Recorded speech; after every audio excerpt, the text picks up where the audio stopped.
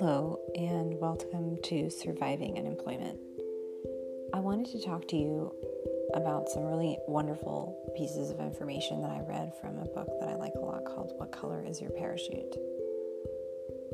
In chapter 4, they talk about what happens when you actually get an interview from an employer you're dying to work for. One of the things that surprised me was the response that this author says and in his specific goals of what should be accomplished during an interview.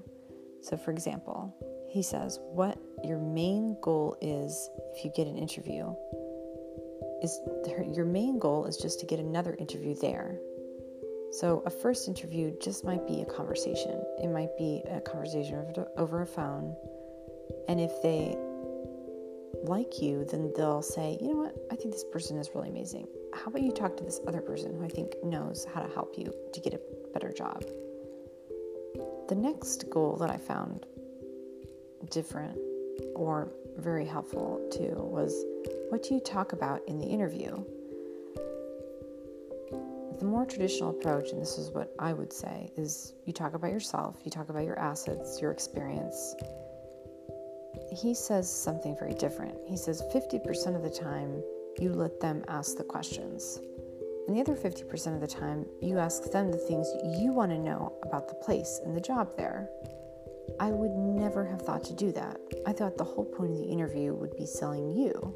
It's like, hey, listen, I'm a really good asset for you. I can really make myself useful here, and I'm going to help you guys win. So I'm going to do all the talking on trying to sell that.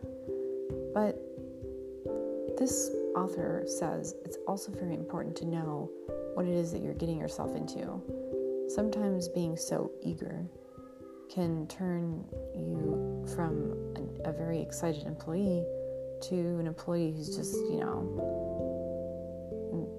jumping straight into something that just might not be another good fit like the previous one was. So I think asking a few questions actually is important, because you're letting the employer know that they should want you. It shouldn't just be somebody desperate to work there. It should be, I am useful, but I also want to make sure if you think the same about me. The other goal that he mentions is what you're trying to find out. Do they want me? That's the more traditional approach, he says. But he says the more creative approach is, do I want them? As well as, do they want me? But you also want to know, by asking a few very specific questions, is this the right fit? Because I just don't want to end up like the last job worked out. The last point that I found pretty striking and something I would never have thought to do was how to end the final interview. Most traditional approaches is you ask them, when may I hope to hear from you?